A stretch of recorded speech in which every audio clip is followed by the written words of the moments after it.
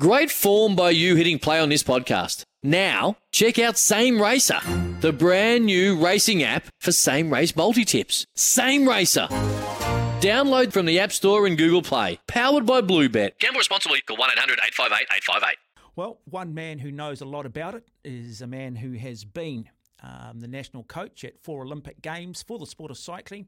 He's sort of cycling royalty, Ron Cheatley. Ron joins us on the program. Afternoon to you, Ron. Welcome. Yeah, hi, Mark. It's been an extraordinary 48 hours. I've got to be honest. It's sort of taken me a little bit by surprise. I thought we'd do well. I'm not quite sure I thought we'd do that well. Yeah, not the only one, mate. Honestly, they're going phenomenally well, and it's so good to see. And, you know, it quite often happens you get the rub off. You get the rub of the green, you know, when you're in a team environment like that and on the first day you get a couple of successes, it just rubs off through the team, and that's what we're seeing. It's great. Yeah, what's been the big surprise for you? The times, unbelievable times, like the individual pursuit from Aaron Gate and from Tom Sexton, really, and of course Byron Botha with her world class. Like I think it's only 2 other women in the world have gone faster than that. Yeah, we should just put her so her time of 3 minutes 18. Sarah Ulmer, when she won back in 2004, was 3:24, which stood for an awful long time. Now, admittedly, some of the technology in bikes has changed a bit, but it does just put in context how good this young lady is. Absolutely, and you know she's just starting. Like you know she's got a few years ahead of her where that time will just continually decrease. And she looks so good, doesn't she? Like the position on the bike is absolutely perfect with today's technology. And I just think that she's incredible. And the way she was like the big motor in the women's teams pursuit as well. And, you know, they started off with a 3-man team or 3-girl team. And Botha was just superb in that as well. So, yeah, awesome. And Elise Andrews also winning gold.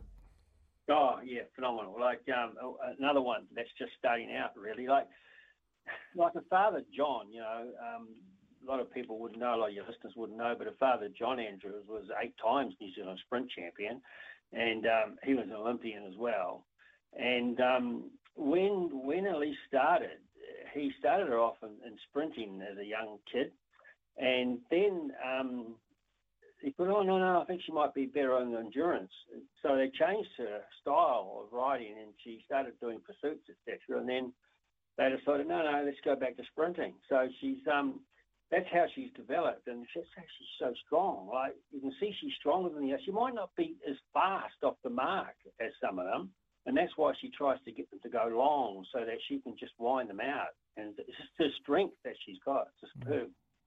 The women's pursuit picking up a silver medal. Are we finally sort of seeing the evolution in that women's pursuit program, because it's a relatively new sport at the Olympic Games in terms of the women riding in the pursuit, and we haven't quite cracked it. But does this performance suggest that, you know, perhaps in Paris we can sort of get the job done, we can win medals?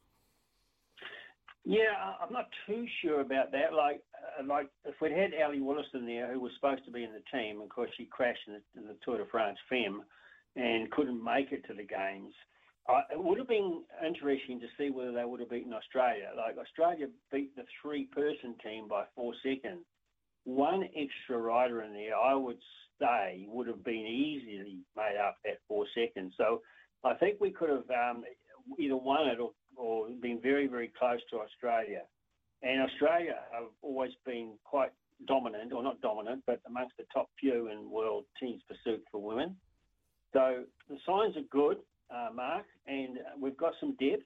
Like there's some young girls, there's a couple of young girls that never made the team, and they'll probably be coming into the program now. So, yeah, I think the signs are good, put it that way. One thing that we've seen more facilities now. We always had that wonderful outdoor track down there in Wanganui where you live, but we've got the velodrome now in Southland. We've got the velodrome in Cambridge.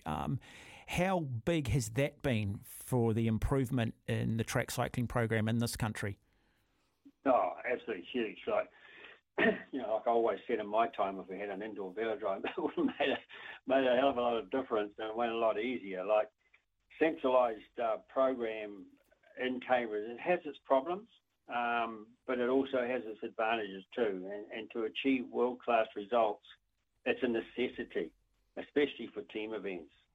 So, it's a good balance with to have regular feeder programs and a little flexibility to return to your home base at times, and that's healthy and mixed with road training and racing variation to your program out in the region and coming back to that centralised program at an indoor velodrome, it's huge, and that's been a big lift for us, that's for sure. And how much depth do we have in the coaching space when it comes to track cycling? I'm not 100% sure of that. We've changed a lot of coaches. We've had too many changes probably in the last few years, but we've got a couple of good coaches there now, and in the men's. Just trying to, that's right. Sorry, in the girls' sprint coach, we've got a guy called Nick Floger who was with Australia for a long time. Yes. And he was with Anna Mears and all those top women sprinters. So he's looking after the girls' sprinters now. So Annalise will be getting Elise Andrews will be getting some good work with him. And the men's pursuit coach at the moment is Craig Palmer, who's been with the New Zealand team for a long time. He worked with my son Dale, you might recall, in the sports science bracket, and then he took over. But he's moving on to a different position, I think, and somebody will take his role. And the women's pursuit coach now is Paul Manning, and he was with GB, with Great Britain, for a long time. He was a good teams pursuit rider himself. He was with the Great Britain program, and now he's with our program. So, I think he's going to be awesome going forward as well. So we've got a good coaching setup at the moment. Let's hope we can retain it for a while. Yeah, I just want to ask this, just more for our listeners out there. Those that are track specialists, how much room is there for them to do some of the racing on the road? Is there a good crossover?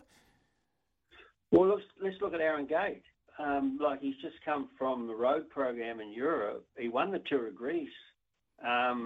And he can just step straight onto the track and ride a pursuit time like he rode. What was it, 4.7? And then he's going to, he rode the team's pursuit, he rode the individual pursuit, he's going to probably ride the points race, and then he's in the road race. So you do get exceptions, and Aaron Gate is certainly one of them. But I've always been of the mind that to be a good endurance track rider, you do have to have a good solid road campaign as well, Mark. Well, it's basic Lydiard principles, isn't it? You've got to have a good solid endurance base, and then everything else sort of falls into place. What are you excited about in the days coming for the track cycling team? The points race, the men's points race. I reckon we could get one too. We've got Campbell Stewart, who's a phenomenal young rider, and when he gets on the track, he is just a competitor. He just loves to win. And with him and with Aaron Gate together, I wouldn't be surprised. Well, I reckon we could dominate that points race. So let's wait and see. So that's the one I'm looking forward to. Yeah, just break the points race down for people listening. They would have heard the term points race, but it can be a bit chaotic to watch on television. It's incredibly hard to commentate, to keep up with it all. But just give people a basic rundown on how the points race does work. Yeah, so it's over 40 Ks, and there's sprints every 10 laps. So every 10 laps you have a sprint, and there's points for first, second, third, and fourth across the line. So there's 160 laps in total? Yeah, that's true, yeah. And so those points just tally up. And if you get a lap up on the field, so you break away, take off, and get a lap up on everybody, you get 20 points for that. And vice versa, if you lose a lap, you lose 20 points. So that's basically how it works. So you've got to be consistent. You've got to watch that no breakaway gets away and takes 20 points on you. You quite often see that a breakaway might go away earlier. One or two riders might get clear and get that lap up, and then they've got to just hang in there for the rest of the race and try and not lose it, while others are attacking all the time and trying to get a lap up as well. So it becomes quite an interesting race. How tactical? Can countries bring in team tactics? Yes, you can, but you've got to. It can't be seen to be like real collusion. You can't be seen like a New Zealander can't be seen to be leading out for every sprint his fellow team member without becoming obvious that this is they've teamed up too much. You get away with a certain amount of it, but You can't do it too much. It's looked upon as an individual race, really.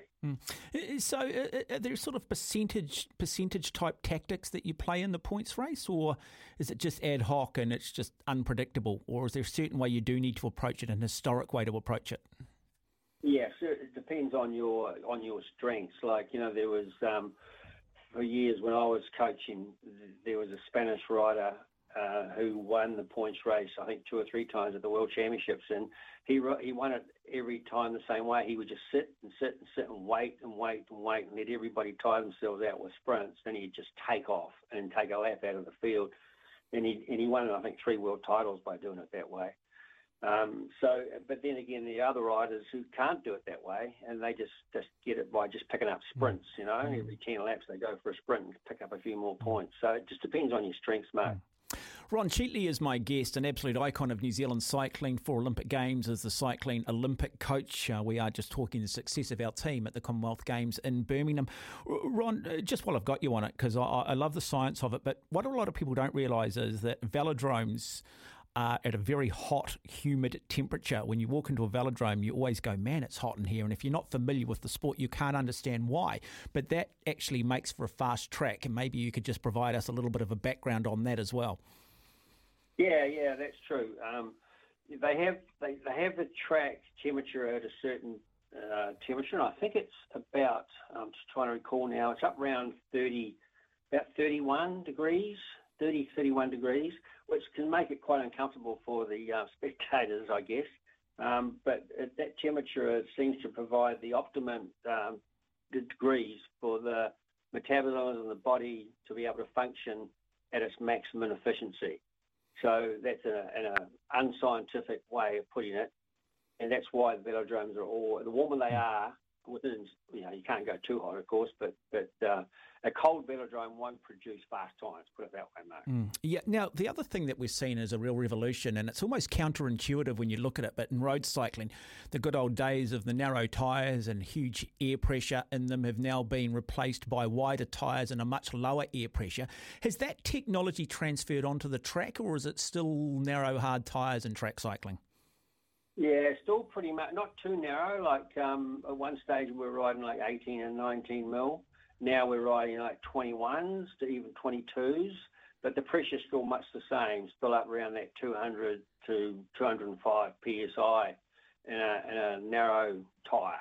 So, and is that more to do with the surface? Like on the road, it's a lot rougher, and the science says that you've got to spread it out across a wider surface area. But on the track, that's not the case. That's right, Mark. And high pressure like that on the road, you'd be bouncing all over the place with this road surface, and give you a very uncomfortable ride. And that's why the road tyres now have even gone a little bit wider. And you're quite right with what you say. Up around that 25 mil now. And that's because of comfort now as well. They've taken into account the fact that the rider needs to be looked after when you're racing for 5 or 6 hours, and you don't want to be just getting shaken to hell because you've got fast, narrow tyres. So that's why a little bit wider, a little comfortable now. When that science came out and we saw that shift, and it wasn't that long ago, I mean, as I say, it's so counterintuitive. It just doesn't feel right. It doesn't sound right.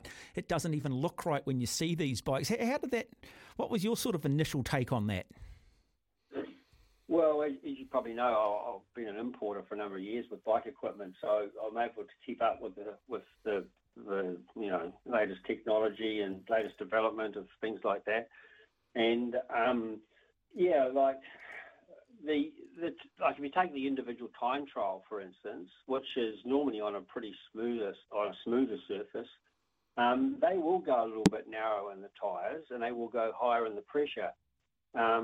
Obviously, the higher the pressure you go, the more risk you take of a puncture. Yeah. Whereas the road now have gone out a little bit wider, as I said, mainly because not so much of speed and more of comfort. Yeah. Comfort for longer periods. And that's the reason for that. Yeah. Our best way of explaining it to people is that it's because of the vibrations that run through the bike. So if you imagine rubbing your two fingers together and you rub them, you can feel the heat building up. Well, the part of the science is that the vibrations go through the entire body, and that creates basically a rubbing sensation. And of course, if you're having the muscles and the little fibres constantly sort of moving, that is energy that you are burning. Yeah, that's fine. Exactly right, Mark. Yeah. Okay, let's look forward to the road races. Birmingham fairly flat. So how does that affect the way New Zealand rides this road race, and what chance do you give us? And how many sort of tactics can you realistically employ? I mean, going back to Delhi wasn't a lot different, was it? Delhi back in 2010, I think Gordon McCauley went up the road early just to try and sort of, tempt a few teams to perhaps chase. Yeah, I'm not really up to date with the course itself, but it hasn't got any real major climbing in it, has it? No. No. And so, I think Patrick Bevan will be one of the riders, I guess, that we will protect for this particular race.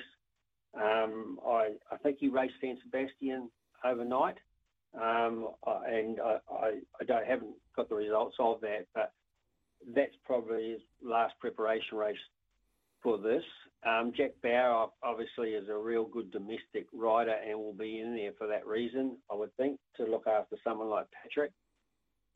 But we don't have somebody who's a real rapid sprinter like a Mark Cavendish, and I guess he'll be in it representing the Isle of Man. So we will have riders that will take opportunities to try and break away for sure. But if it comes down to a small group and there was no real renowned sprinters left, then you would get someone like Patrick Bevan would have a good chance, I would think. Aaron Gate. Unbelievable, isn't it? The fact that he can just ride the individual pursuit, team pursuit, points race, and then front up in the road race. What's he going to do? That's going to be interesting. Can he be a protected rider? Can these pro tour riders accept the fact that we're going to have to ride domestic for Aaron Gate? Aaron obviously should be on Pro Tour team himself. It's amazing that no one's picked him up because he's just so versatile. He can do anything, Well, I think that's part of the vision though of Black Spoke, isn't it? Trying to sort of audition some of these New Zealanders on the international stage. Yeah, true, but Aaron's keen on a little bit now. That's going to be his biggest problem now is trying to get somebody to sign him because he has got a few years under his belt. But I wouldn't be surprised if the contract waited in front of him after these games, because it quite often happens, when teams are getting this is the time of the year when they are signing up riders for next year, and there'll be particularly some teams that will look at those Commonwealth Games results for endurance. They'll look at the team. They'll look at the individual pursuit, and they'll look at the points race, and they'll look at those guys and think, maybe they're worth looking at for next year. Okay, Ron, just before I do wrap up, you've mentioned that you import bikes. You've been very good to me. What are the best bikes on the market, Ron? Actually, my son runs the whole business these days, so I'm not involved a lot, but we do have some of the best agencies, and of course we do Trek bikes and we do Vittoria tyres, so always get a plug in for that if I can. So that's Trek bikes, and Vittoria tyres. There you go. And let's be honest, I was actually looking at the latest Trek bikes just via a Facebook ad, and I've got to say, very enticing indeed. Boy, it's amazing the technology that's gone onto them these days. I mean, what is it? Still 6.8 kilograms, and they're talking about maybe trying to reduce that because the engineering is so much better now. Yeah, it's a different way they do the carbon and that now, and it's crazy. It's like Formula One, mate. You can't keep up with it. But you still cannot buy your way to the front, can you? You still want to have a nice bike, but you cannot buy your way to the front, can you, Ron? Oh, absolutely, mate. It's not all about the bike, as one guy said once. It's a man on top for sure. Absolutely. Yeah. Hey, Ron Chidley, lovely having you on the program. Thank you.